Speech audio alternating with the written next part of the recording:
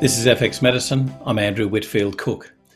Joining us on the line today is Georgia Marion, who's a naturopath and nutritionist with over 15 years experience and who specialises in women's health, particularly hormonal imbalances, fertility issues and postpartum support. Now today we'll be discussing how sugar impacts female reproductive issues. Welcome to FX Medicine, Georgia. How are you going? Thanks, Andrew. Thanks for having me. I'm great. Okay, so I guess we start right back at the beginning. How are sugar intake and female reproductive physiology and health connected? Short question. How long have we got? Yeah.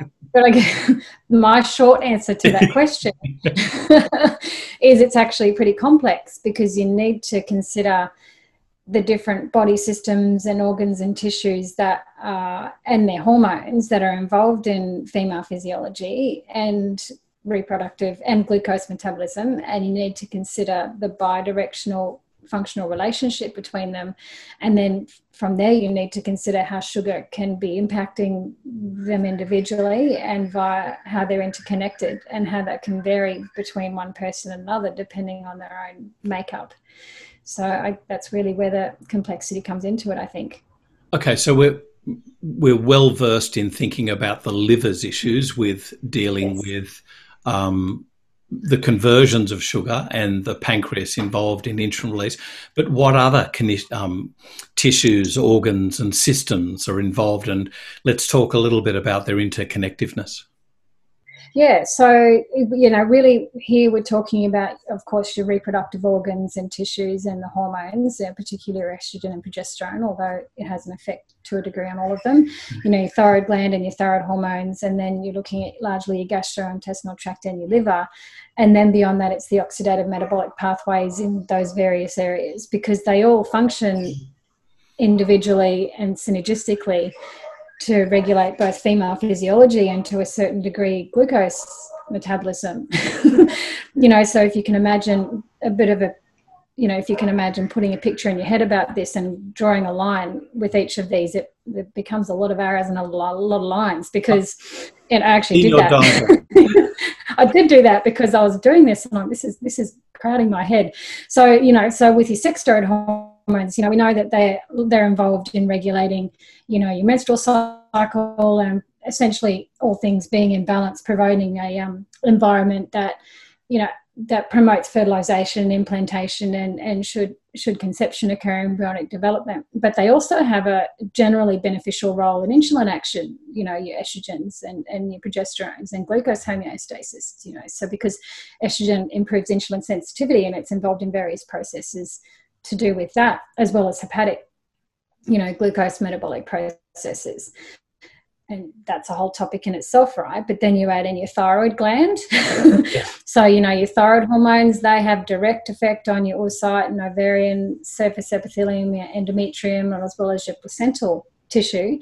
So it's not surprising, that your thyroid hormones, your T4 and your T3, they're involved in a lot of the molecular mechanisms that regulate things like, endometrial thickness and folliculogenesis and ovulation and fertility and then embryonic development.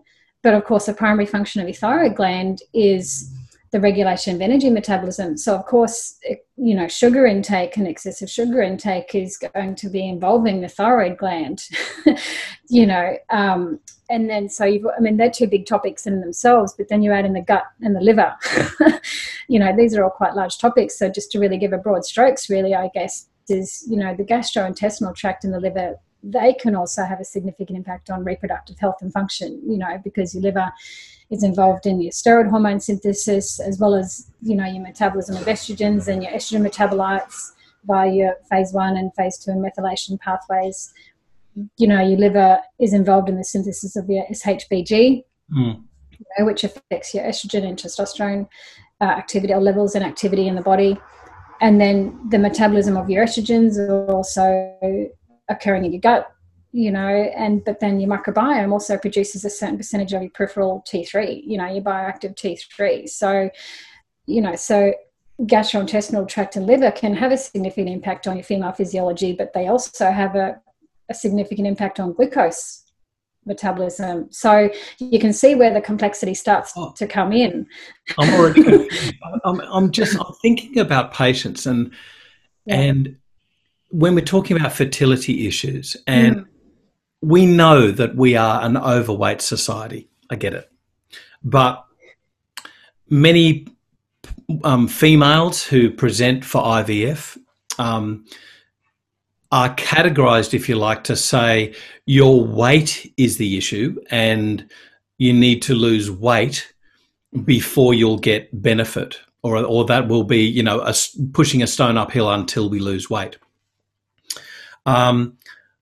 But what you're saying is that it could, apart from just the weight, it could be the intake of sugar that is affecting that fertility, as well as those other components.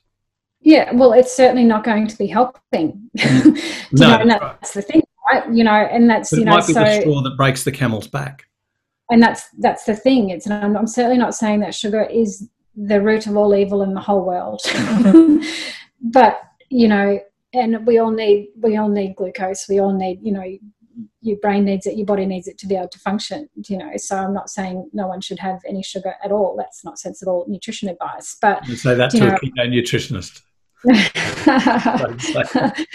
No, that's it. But I mean, you know, when you've got to consider, and that's like what I was touching on before, when you're considering the environment that is within someone, and if someone is seeking assisted reproductive technology, you know, obviously something's out of balance somewhere. So you really, you know, unfortunately for those people, you know, they need to be looking at certain things a little bit closer, a little bit more detail than someone that's they not have issues with conceiving. And for some women that might be sugar as a factor among several, depending on what's going on to bring them there. You were mentioning thyroid before, and I remember from the Bioceutical Symposium 2020, Datis Karazian was talking all about thyroid, and you got the picture in your mind that the thyroid was the driver, the cause. I've got gips going here, quotation marks, of so many disorders. But you've always got to think about, well, okay, what caused the thyroid to become out of balance? Is it only genes, or could it indeed be dietary intake, in part influenced by sugar? So, you know, if you look at just say thyroid, you know, we know that thyroid hormone dysregulation, it can affect reproductive health, you know, as Datis touched on, and anyone in this sort of area would be aware of that, you know, because it can contribute. So with your disordered reproductive hormone profiles can lead to impaired ovarian and follicular growth, and then also follicle steroid production. But then you add it, so that can happen anyway, whether someone's having excessive sugar or not. But then you add sugar in, and that can make things worse, you know, because glucose metabolic processes and endogenous concentrations, you know, it can affect things systemically and locally in the ovaries, you know. So hypo and hyper animal models, it influenced ovarian, you know, GLUT expression, your GLUT expression, right? And then you've got your impaired thyroid function, which can contribute, you know, we were talking before how obviously it's closely involved in energy metabolism, and that can contribute to elevated glucose concentration in the ovaries, which can increase ovarian oxidative stress levels, and that can further impact on these processes, you know. So I think, you know, and that's just the thyroid.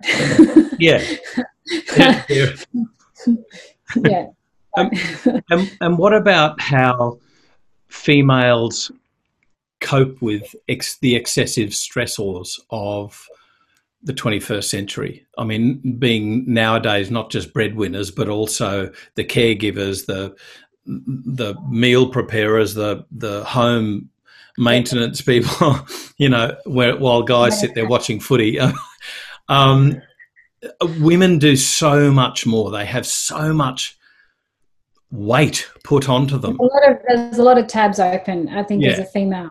That I think, and this is generalizing, I think that, and it's just the way that male and female brains are generally speaking different, is that females always have more than lots of tabs open, and that's their normal. And not to say that's right, but that's how it is compared to, you know, the male way of thinking that tends to be a little bit more singular focused, which is, you know, probably not a bad way to be when you touch on, you know, how much I think, and I see this a lot in clinic, how much a lot of female stress is, to a certain degree, you know, is unnecessary high expectations that we hold of ourselves, and whether those expectations come from internally or whether that comes from, you know, our perceived people's external expectations. Obviously, I guess, is another topic, but I think definitely stress, you know, whatever is driving it. And here we're talking about sugar, but I'm yet to see a female clinic patient to do with any of these types of issues to do with fertility or hormone imbalances where stress is not playing a role.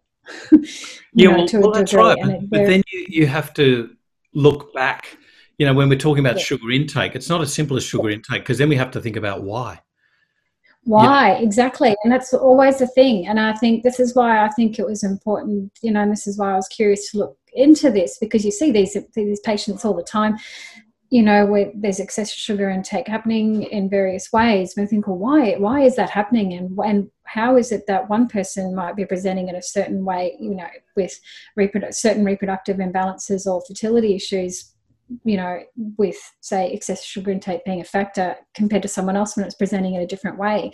And I think that's where you've got to be taking into account all these interconnections combined with someone's own individual makeup, you know, and that's how you can, so, but then it's interesting when you start looking at the impact of sugar on, you know, on females, and we're talking about female reproductive health here, is largely, you know, the underlying mechanisms, and it's not surprising really, but is, you know, obviously insulin resistance and oxidative stress and inflammation in the organs and tissues that we've been talking about. So ultimately the functional and structural effects in these areas can bring on hormone imbalances, you know, to do with levels and signaling, you know, and then that can progress to reproductive tissue and organ dysfunction, whether you're talking structurally and then going on to functional dysfunction. And then depending on the person and how long they've had it for and what else is going on, that can then go on to present with suboptimal reproductive function and outcomes. So, and then there's a whole lot of mechanisms involved in leading to that. So, and so to pull back a little bit broader from that is that you need to consider obviously the person in front of you. Naturally, that's what we do in this sort of area. But when you're looking at, so are you talking about I think a more accurate way to look at it, do you have a premenopausal woman in front of you who doesn't have overt metabolic, you know, issues, or do you have a premenopausal woman who has PCOS type that's diagnosed or presentation? Yeah. And if, you know, it's PCOS, what subtype is she, you know, or if it's is someone perimenopausal, and if they are, you know, what stage are they, and how is perimenopause transition going for them? Because say with those sort of people, say if you're talking about PCOS women or say perimenopausal women, you know, they've obviously got a particular hormonal profile going on. Say, you know, sugar is one of the main drivers of, insulin resistance. And when they're perimenopausal, their estrogen is all over the shop, you know, for that period of time. And estrogen, we spoke before about how, generally speaking, it increases insulin sensitivity. So when your estrogen levels are all over the shop, you can imagine the effect that's having on someone's insulin sensitivity. And then also it's when there's issues with insulin sensitivity combined with the hormonal picture that's going on, there's a loss of muscle mass and an increase in your abdominal fat, which then also increases insulin resistance. And they also have a bit of testosterone dominance going on just for extra measure, extra fun and games during perimenopause. And there's a bidirectional relationship between testosterone and insulin resistance, you know, in terms of excessive testosterone can make insulin resistant worse, and so it can go back and forth. And so essentially when those sort of women, there's someone who's in that sort of picture, she's got this hormonal picture going on, but then sugar is making that worse. So I think it's more accurate, you know, so that her symptoms will be worse, I guess, in terms of she might always be able to she might have always experienced hot flushes, but if you add in that and the stress side of it, which can also make it worse, more severe, I should say, you know, their periods are heavier than they might have otherwise been. Their hot flushes are more severe and more frequent. You know, their energy fluctuations and mood fluctuations are perhaps more severe than otherwise. So, and then you can throw in, say, gut health, which we've spoken about, but, you know, everyone needs good gut health, but particularly a perimenopausal woman that has estrogen levels fluctuating like she does, you know, you need good gut health to be able to help metabolize those. So So I think it's, so I think it's more relevant to consider, if you're going to be grouping people into particular types, considering that as a broad starting point, because their hormonal picture is going to be influencing how sugar is impacting them to a degree. If that makes sense. Well, I mean, even further patient populations, pregnant women, we've discussed women requiring fertility management, but also right down to the period that they are in their cycle. I'm surely this has got to have, Yes, so, for sure. And it depends on how someone, and that's why, to be fair, I did start saying it's a little bit complex. So disclaimer at the start. Okay, I'll give you that. So and so if someone has is getting IVF, depending on the type of fertility assistance they're getting, what's led them to, why they needed to, is it female factor, is it male factor, and if it's female factor, what is it? Is it something that can be picked up and diagnosed, or is it something that's unexplained, which is something that's, not to say it's not there, but it's not necessarily looked at in the same detail. So I think you've always got to be considering all these. I think I don't think there will be many women that, whatever category you're looking at putting people in, that we've been talking about, where excessive sugar intake is not having some sort of adverse effect. It just might be how it presents for them, and if it's something that is presenting in such a way that's impacting their quality of life, or whatever it is, their health that they're trying to achieve. Right. Well, you mentioned quantities, so let's talk about the different types of sugars and indeed the quantities, because we know that sugar is one of those generalized terms that there's an inference there, but we need to be careful about what we mean by sugar.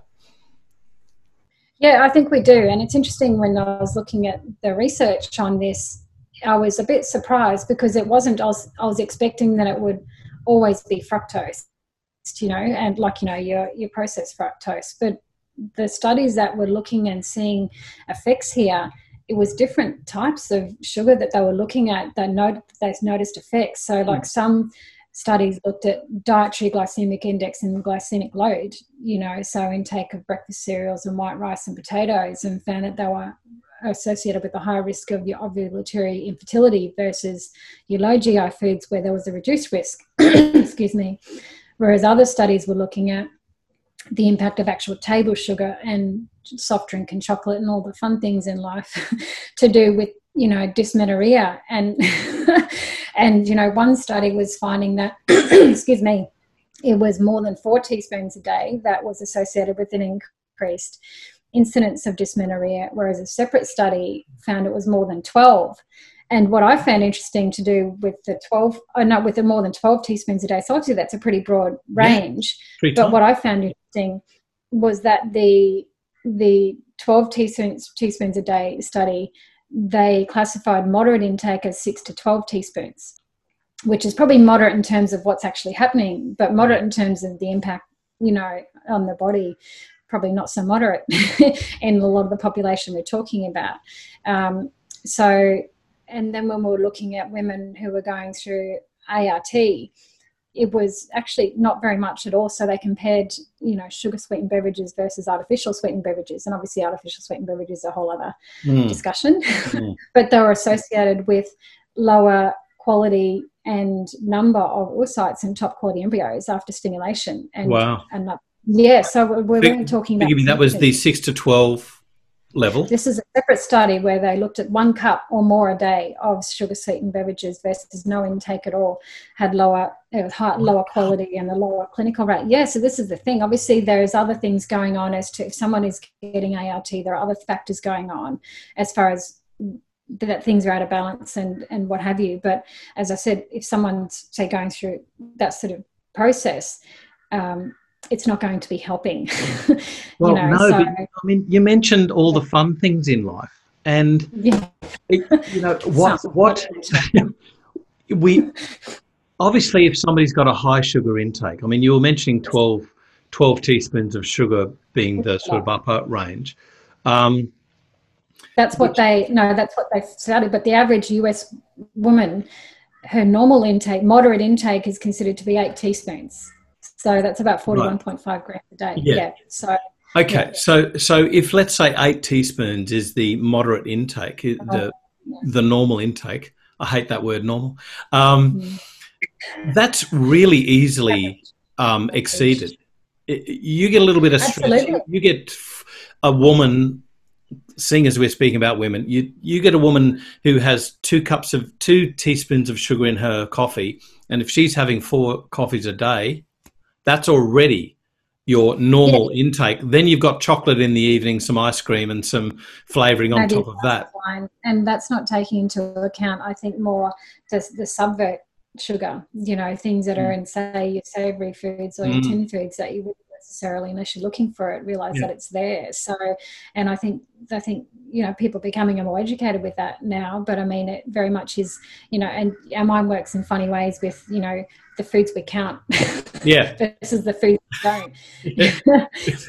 Okay, this is coffee, don't you? I know that's got sugar in it. Yeah, that's it. Whereas if I drink it, well, then it totally doesn't count. So, so, and the subvert foods, like, or the savoury foods or the sauces that sugar is in on top of that, the things that we associate it with, and that's where it can really add up. So I think a lot of people, if you say to them the average intake is, say, 6 to 8 a day, I wouldn't eat that much, and then you can look at it and go, actually it's easier to have that much than you would think. So, and then when you consider all the healthy foods that are out, like all your raw food desserts, there's a gravitation toward that, or they much be better, but sugar is still sugar, whether it's got an organic halo over it or not. So it's still going to have the same physiological effect on your body. So, in the certain quantities. So, well, let's go into how you actually turn this around in a tick. But firstly, how do you assess these people?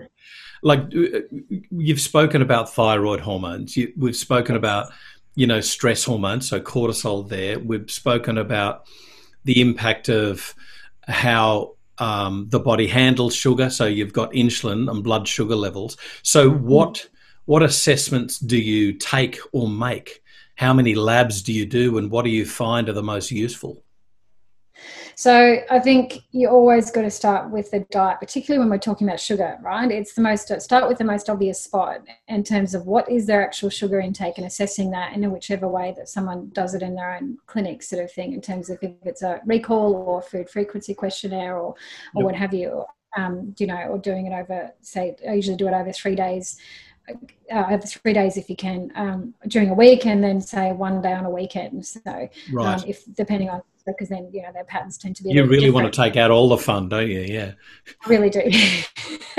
Fun police, naturopath / fun police is my title. So, but with your sugar intake, the overt stuff, that we all know, you don't need a nutrition degree to know about those ones. But then the subvert ones, like consumption of drinks, counting drinks, like we spoke about, savoury processed foods, tin foods, sauces, condiments, and that sort of thing, looking at that type of thing. And also looking at really what's driving the high sugar intake, if they're having a lot, and also if it's changed, if it's changed and, what's happened around that. Say it changed 2 years ago, is it sugar cravings? And if, and then you can unpack that a little bit more. If we're looking at dietary stuff, are they having enough protein? It's easy to eat plenty of carbs throughout the day, but I mean, are they having enough protein and good fats? Really, are they actually eating enough? Because there's a bit of a culture at the moment of cutting out a whole food group, but it's got to be replaced with something, because your body's hormones are going to drive you to replace it with something. Are they eating enough at each meal? Is their portion control too strict? And depending on what their physical activity levels are they eating enough to replace that? Is there a lack of energy, and is that driving the sugar intake? Or is it stress, like we touched on before? Is that what's driving it? Generally, it's a combination of factors. With a lot of women I see, is that a combination of stress and lack of energy and sleep deprivation and wearing many hats or having many tabs open, and they tend to go with what your body is biologically driving you to get more energy and to respond to all of this input and stress. So that's the easiest thing to go for, right? So that's probably the first place I'd be looking.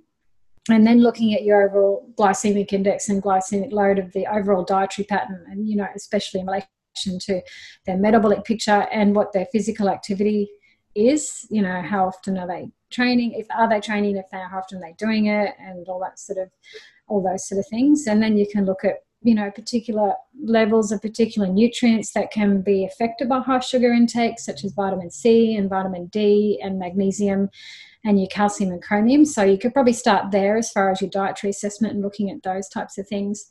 You know, looking at, you know, your anthropometric measurements, you know, with this type of thing, you know, what's their waist circumference, what's their BMI. Obviously it's a pretty blunt tool, but, you know, at least it's a place to record it in terms of, you know, if there's changes or what have you, but you need to be doing it along with obviously all your other measurements. Yep.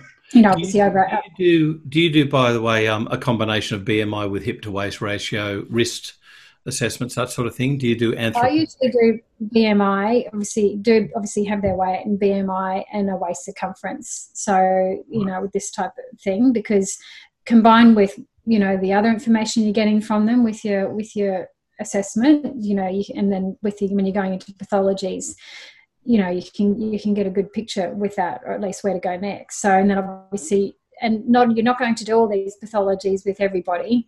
Some patients don't want to do any, some want to do a lot of them, but obviously you also always want to, as you said before, giving them the most bang for their buck.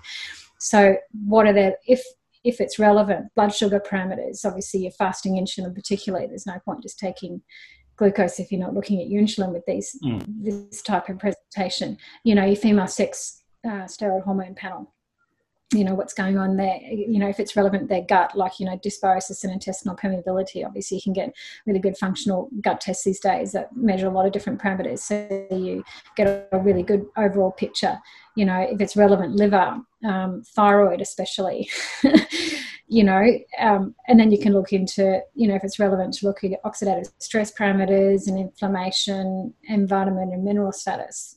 So they're probably things that you'd be considering to see if it's worthwhile, depending on what they're presenting with and where you think things might be out of balance. That might be relevant in terms of changing your intervention or not, you know. So, and then obviously you look at their clinical presentation. Yeah. Just a little bit about the earlier assessments. When you're talking about, you know, BMI, hip to waist ratio, and some other anthropometric, anthropometric? Yes. About 3 metric, yes. Assessments. What about things like bioimpedance and the various types of things out there? I mean, you can get $8 scales that, you know, apparently assess your lean body mass now. So how sensitive do you find these? How useful do you find these sorts of pieces of equipment? Do you need to pay the thousands of dollars for the more sensitive, you know, forgive me, I think it might be a 6-channel bioimpedance, or can you get away with just simple measures with a tape measure and a set of scales? Look, I think everyone, you know, uses different tools and strategies and assessments in clinical practice. I don't use bioimpedance personally because I find it might be useful in some ways, but I think you can get a lot of information, you know, from the sort of questions you're asking in these types of measurements that we're talking about, like a set of scales and, you know, and being able to measure them. And should you need to, you know, because you can look at someone and then you can look at their pathologies, and then you can I think you can get similar information. Say if someone, like if you've got someone that's, you know, like I guess the skinny fat person, you know, that you talk about, that, you know, to look at them, they're lean, but then you take their pathologies like inflammation or blood glucose and what have you, and you can see that there's metabolic stuff going on. So I think you can get the same information in other ways depending on how someone likes to practice. So, And looking at the labs, are there any labs that you tend to sort of favour as standards, like, you know, fasting insulin, your thyroid assessments, antibodies, cortisol awakening response, for instance? That was something I found really interesting with Carrie Jones. I did too, and to be honest, because I haven't used the cortisol awakening response before, but I think I was really interested to see what she'd observed clinically. So it's on my list of clinical tests to add. I still have my question, I guess, with that test is, if you're going to take the normal daily, 4 tests throughout the day, Yeah. Via the pipette. That's the standard way of doing it. Versus the cortisol awakening response, which is the short peak in the morning that you're checking. And I think you do 3 tests there. I don't know, but I wonder what if you just paid for that daily test if it was cheaper, but just did it here? Wouldn't you be getting just as much useful information anyway? I don't know. Haven't looked into it yet. And I think you just let the cat out of the bag for the pathology. That's your homework. Yeah. We've spoken about thyroid. Yes. What about things like neurotransmitters? What about the effects of, not just, let's say histamine, or let's say GABA? Do you ever use any of the urinary marker assessments? No, but I found that interesting with Datisa's talk at the symposium. I would like to look further into those when in certain women. So, like, with some women who are hypothyroid or having subclinical thyroid issues, where there are mood issues or anxiety, and that those sort of presentations going on.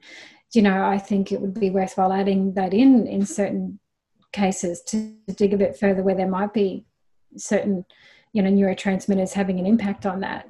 I wonder about that. So that's not something I've used, but I would like to. And what about even simple stuff like blood sugar monitors are like what, $80 odd now? Blood sugar level. Insulin, yeah. Forgive me. So you still want to be getting insulin, you can have your plasma glucose, but you want to get insulin. That's right. So do you ever use BGLs, or do you just take a fast? I think yeah. Well, if they're only going to get one test out of the 2, you go for insulin, but ideally you want to get the whole picture. It's like if you're going to get thyroid, you can get a little bit from TSH, but you're not really going to get enough information that's really actually helpful. So you want to get your full thyroid panel, if you can do it. So same sort of thing with blood glucose. And what about doing a 2-hour or even a 4-hour glucose tolerance test? Have you ever investigated these? And Dr. Mark Houston used to favour the 4 hours, and I just thought, good luck getting somebody to sit in a pathology lab for 4 hours while they're feeling like absolute rubbish. Yes, yeah. I think I think for the most part it's probably realistic, if it's relevant, to do a blood glucose, the 2-hour one, to be honest. So because as you said, you'd love to have the patient where you can have all these pathologies and have the perfect, but that's not reality. So everyone's not going to do every test, and to expect someone to do a 4-hour test when it isn't going to change your intervention is the main point. You're really only doing pathologies if it's actually changing how you would manage and how you would treat that person, rather than getting the information just for interest's sake.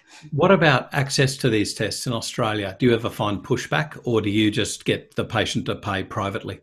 Sometimes, yeah. Sometimes there is, and often it's a cost sort of thing. But I think it comes down to how you're communicating with the patient, and it's obviously always up to them. It's very much a partnership situation in clinic, in that if I might know a lot about certain things, but then they're the expert on them. And so it's about, say, in that case, explaining, okay, what's the reasoning for the test and what we should get out of it, and how that might change how we intervene or not. Yep. And then it's up to them whether they decide to go ahead with it. But obviously, as a clinician, everyone's had patients where they would really find a particular test result useful, but then they decide not to go down that track, and then then you go from there. So, but sometimes there can be, but. And do you find reticence to do these tests, particularly things like fasting insulin, with GPs, or do you just get the patient to pay privately? Often I'll go privately, because depending on what it is that you're getting tested, say like thyroid. If someone's thyroid is normal, but clinically they're not presenting as normal, getting them to get a full thyroid test can be tricky. So I often find it's a little bit easier to go, and I explain both options to them. I always say to them, go see a doctor and get, this is an option to pay for it. And then, like anything, you present the evidence and the information, and then it's up to them how they decide to proceed. Is usually how I go. Yeah, I'm encouraged at least to see that GPs are more often screening for thyroid antibodies these days, whereas before it was just this denial.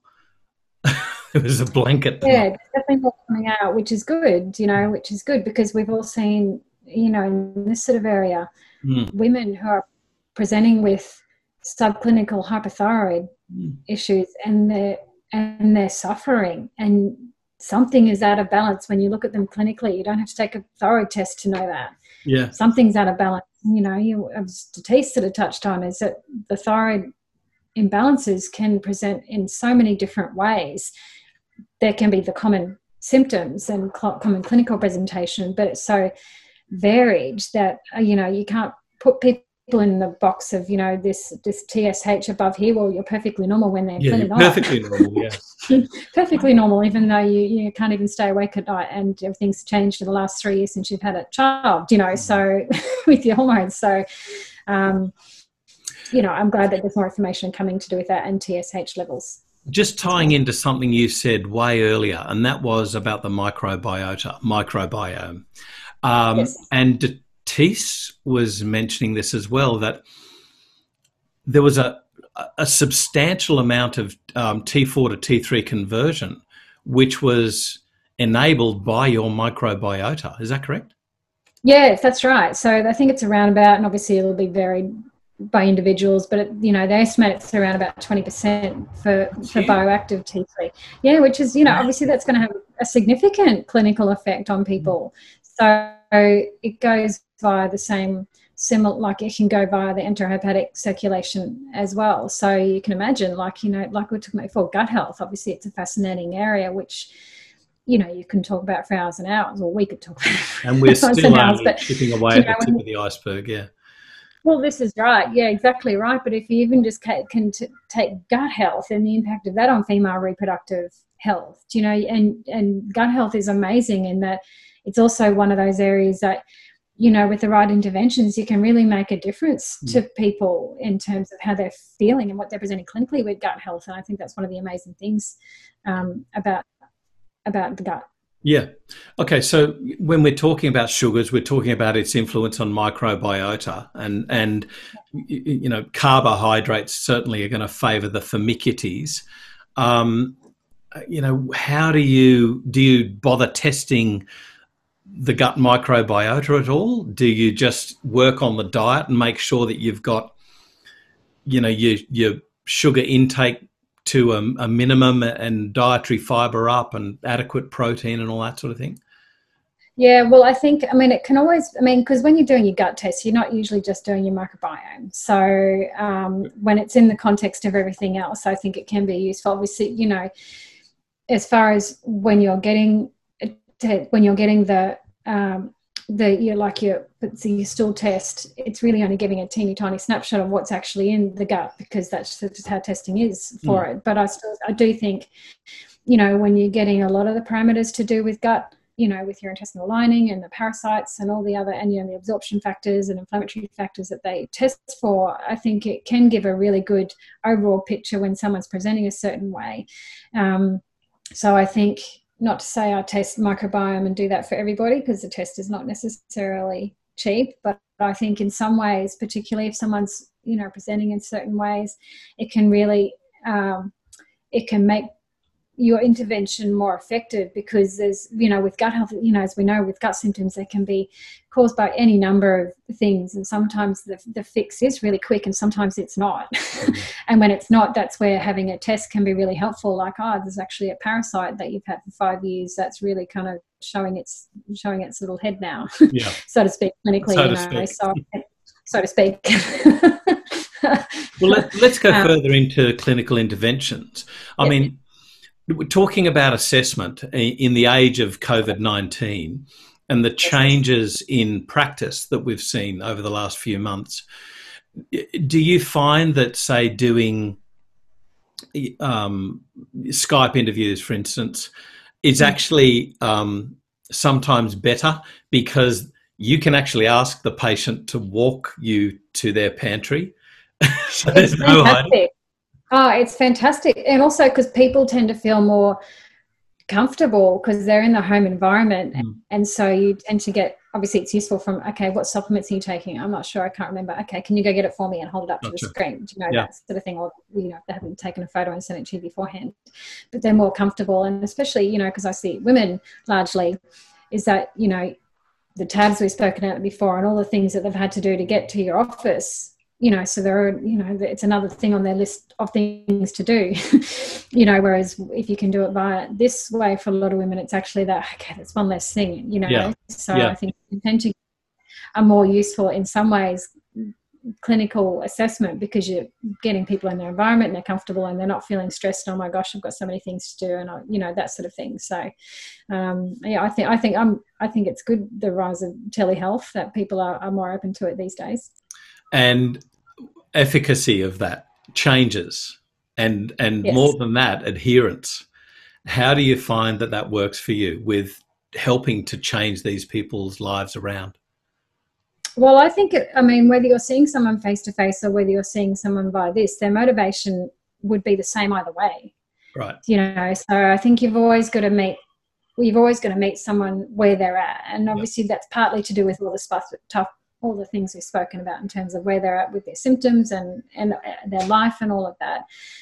But also meeting them where they're at as far as what their compliance is likely to be. And that's something that, you know, I usually touch on pretty early in the piece as far as, like I said before, I know a lot of information about certain things, but I can't do it for you. I can provide you all the support and help and information, but at the end of the day, someone's got to have that motivation to make the changes that you're suggesting. So I find that's the same. Their level of motivation is the same, really, regardless of if you're seeing them face-to-face or in this type of modality. Do you ever enter into like contracts with them? I remember Andrew Heyman, he would constantly challenge his patients to the point that they'd get angry with him, and he'd say, okay, so on a scale of 1 to 10, how likely are you to do this? And on a scale of 1 to 10, how likely are you to do that and that and that and that? And he just said, I will keep doing it because I want to know your level of commitment, and I can gauge what I will get out of this, if you like, how effective my treatments are going to be, or how I need to vary my treatments depending on what you're willing to change. Yeah, and I think every clinician does it in a different way, but I think then there does need to be some communication one way or the other, whether it's, you know, that way or whether it's in a different way, as far as, okay, well, this really is very much a team effort, because it doesn't do anyone any favors to, you know, if people aren't going to follow what you suggest to them, and everyone's at different stages in their life, and they might have been really motivated to start with, and then you'll find that they're really motivated, and then they come back, and then they drop off once they start to feel better, sort of thing, and then they come back when things have gone off, and that's just the nature of how it goes. So but I think all you can do is be communicating pretty clearly about, always to do with educating people as far as I can. I like to do that a lot with patients, as far as, okay, they're presenting this way and that's because of X, Y, Z. And so, you know, when people are empowered more with information, they're more likely to, oh, okay, so this, what I'm doing here is, you know, contributing to this, and therefore, but I find people, say women who are having hormonal issues, or if they're trying to have a baby, they tend to be pretty motivated. So when we're changing behaviours and forgive me, I'll change that. When we're changing behaviours of intake, but you've got to be cognizant of the stressors that caused that intake to happen, which interventions do you find gives you best bang for buck? Yes. So, like, I know this is a piece of string, I get it, but commonly, do you find that giving up the teaspoons of sugar because it's a measured dose is something that women are going to adhere to, or do you find that reducing a dose, if you like being a can of soft drink, is that the easiest thing that you can reduce their sugar intake, or do you find that helping with food choices, enabling better food choices and cooking recipes is a way to go? I think it's both, definitely both, and depending on what the person that's in front of you and seeing, because it's human nature. If someone says you can't have that, all of a sudden that's all you can focus on and that's all you want.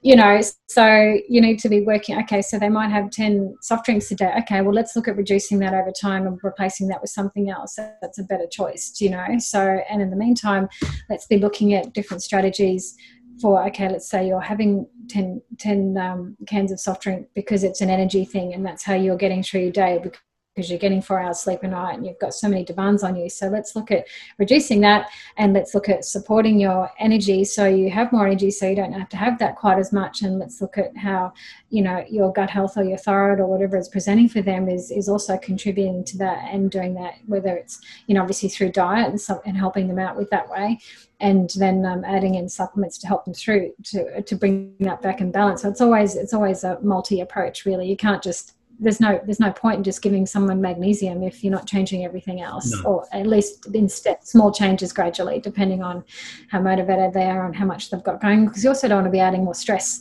It's always that balance between wanting to help them enough that they feel changes, but not to the point where it's causing more stress. So how often do you have to read the riot act to the partner? Well, it depends on the couple. I'm just going to leave it there. Yeah. But it's a really interesting thing, and Lee and I have this argument all the time, and I'm a male. I mean, I love my barbecue. If I can barbecue, I'm in. But yeah. You and I were speaking earlier about the old joke about, you know, the woman goes and organises the children to be able to go out and do the shopping, prepare the food, cut the food up, put it into portions, season the food, and the guy puts it on the barbecue, flips it once, and says, "Look what I cooked." Yes, no, that's assembling. That's, hats off for doing the barbecue. But do you find that partner inclusion is actually an important step about going right back to alleviating the stressors, which can be that compounding thing on I think drivers of... it can be, and it depends on the dynamic of the relationship, because sometimes it can actually be, you know, the female that's holding on and not wanting to give someone else to do something because they won't do it the same way. They won't do it as well. You know, females, we tend to be our own worst enemies in that way. Sometimes do we need to talk, Georgia? Do it. Sometimes it's a case of, you know, where the dynamic is that the female is doing everything, and, you know, whether it's that the husband's away or that there's a certain dynamic there with that's how it's evolved. So I think it depends on the picture of that. But for females, I think often it's more the other way, where we're sort of reluctant to want to give certain things up. Yeah. Because they won't do it the right way, so to speak. So I think it's, you know, I think we've got to take responsibility for that too. Yeah. Okay, so clinical outcomes. How quickly do you find that if you can intervene, let's say in the perfect sugar restriction, how quickly do you find a resolution to have a positive outcome, like, for instance, pregnancy? Okay, so I think pregnancy, I don't think you can put a time frame on it, because there's always, it depends on the person that you're seeing. If you're seeing someone that's, say, been trying to conceive for 18 months and there's a bit of, it's female factor infertility, but then there's male factor in there as well, and that sort of thing, obviously, you know, you can't really it's not fair to give someone a particular time frame. That's definitely by this stage it's going to happen.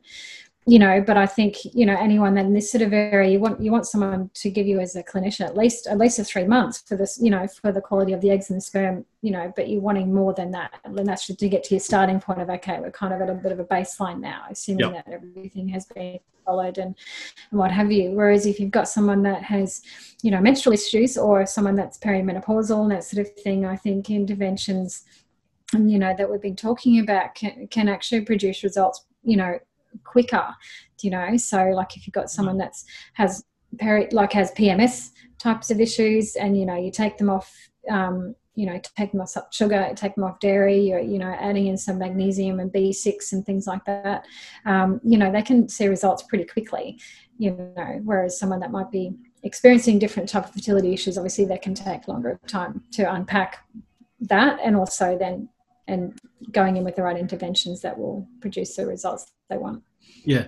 And what about choosing the hero I'm doing air quotation marks again, hero supplements. I know I do it a lot. But what about the hero supplements? You know, you've mentioned magnesium quite a lot of time. Myo-inositol is now freely available in Australia that just wasn't available. I know, yes. You know, let's say 5 years ago, except I think one product. But then there's also the beauty of herbs. So let's talk about making up a prescription. You know, what's your... So not everyone I see would have all of these, but if someone is presenting with some version of excessive sugar intake and how, depending on what particular system that's impacting on the most, you'd be looking at things like your magnesium for your nutrients, obviously your magnesium, you know, your B6, your myo-inositol that you mentioned, you know, potentially looking at your lipoic acid and your zinc and your chromium. Those are the sort of things that would be in the mix commonly with women. And then you go into your herbs, and again, it comes down to really where it's being driven from. So if it's sugar cravings, you know, potentially things like St. John's wort and your herbal adaptogens. So, you know, so with, you know, your stress adrenal kind of ones, things I use, you know, combinations I use is things like your ashwagandha and codonopsis and eleuthero and rhodiola, or, you know, with withania and eleuthero with schizandra and passionflower and skullcap. I find those to be good, like obviously not all together. There's sort of two different combinations I tend to use. You know, sleep support, like I'll tend to use things like passionflower and California poppy and skullcap, and kava if they can tolerate it, and hops with like a magnesium powder at night time. I like that combination. That works really well. Usually I tend to find a bit of both. So and then obviously if you've got PCOS, if it's appropriate for them, things like peony and licorice, that sort of stuff. So herbs, if you can get people to take them, especially the liquid ones, which is a discussion we usually have, we're usually quite upfront and say, okay, they're not taste very nice, but they're amazing. And, you know, to be honest, when I say that, most people are like, oh, I thought it was going to be much worse with herbs. It's really so we won't do any parasitic herbs. Sorry. If you try and put a herb up, if you try and say it's not that bad, it sure as heck they're going to say it's worse. If you say they're absolutely disgusting, they're more often than not, they say it wasn't as bad as what I thought, as you say. Yeah, absolutely. And to be fair, I've never given anyone, you know, your anti-parasitic herbs in liquid. I think that would be a bit mean, a bit nasty. But, you know, I find also if you tell people to have, say, a handful of walnuts or a handful of almonds after they have their herb mixture, that helps. Don't have a big glass of water because you're just prolonging the pain. Yeah, having some sort of nuts, sometimes milk, can help as well. So have that handy afterwards, and remember it's only about 2.5 to 5 mils depending on the dose you get. Always watered down. What about things like bitter melon and indeed gymnema on its own to knock out the sugar? Yeah, definitely, if that's appropriate for them. Like I think that can be like the gymnema can be a bit of a band-aid thing, and you know it's one of the first things you learn at herb school. First thing is and trying it, and you think, oh my gosh, that's quite amazing. Sugar really isn't that nice at all. It's like quite a I think sometimes that can have its place, but I think I'm always more inclined to go, particularly with the people that I see, you know, the sort of females we've been talking about, you know, stress is usually playing a role to a certain degree. So going down that track more so than necessarily, and I usually go with the herbs and the nutrients that I mentioned before. I'll tend to go with those. So I might add into the mixture, but I wouldn't just do a blood glucose sugar mixture. Do you know what I mean? So herb mixture, I should say. Do you tend to combine, you know, a herbal fluid extract mixture with your nutrients in whether it be tablet or powder form, that sort of thing, to make up a... Yeah, I will. So, strategy? And I try not to give people too many different things, but that's usually what I would do. The most appropriate sort of, you know, nutrient that you're talking about, and if they'll take the liquid herbs, having that as well, because you know the beauty of liquid herbs, you know, you can modify them and add them, and you can tweak them and really customize them for the person. So, but obviously it's great now. There's always the tablet version and capsule version if someone's not interested in taking the liquids. So it's good that we've got so many options these days. Yeah. Just a quick word about caveats and responsibility of referral, I guess. When we're dealing with insulin resistance, and, you know, we've got a whole population of undiagnosed diabetics. We know that. It's an estimated population, which I love that. But anyway, and you've got something as simple as a blood glucose level, which if it's going to fluctuate throughout the day, okay, you may or may not have some insulin resistance. But if it's high, and you might have a type 2 diabetic, they're up in the 15s, 20s. I would necessarily to definitely see their GP and get a full assessment. Yeah, but I actually wonder if the naturopathic profession could be the vanguard of helping to diagnose and to treat effectively this unrecognised population, because nobody's looking at them.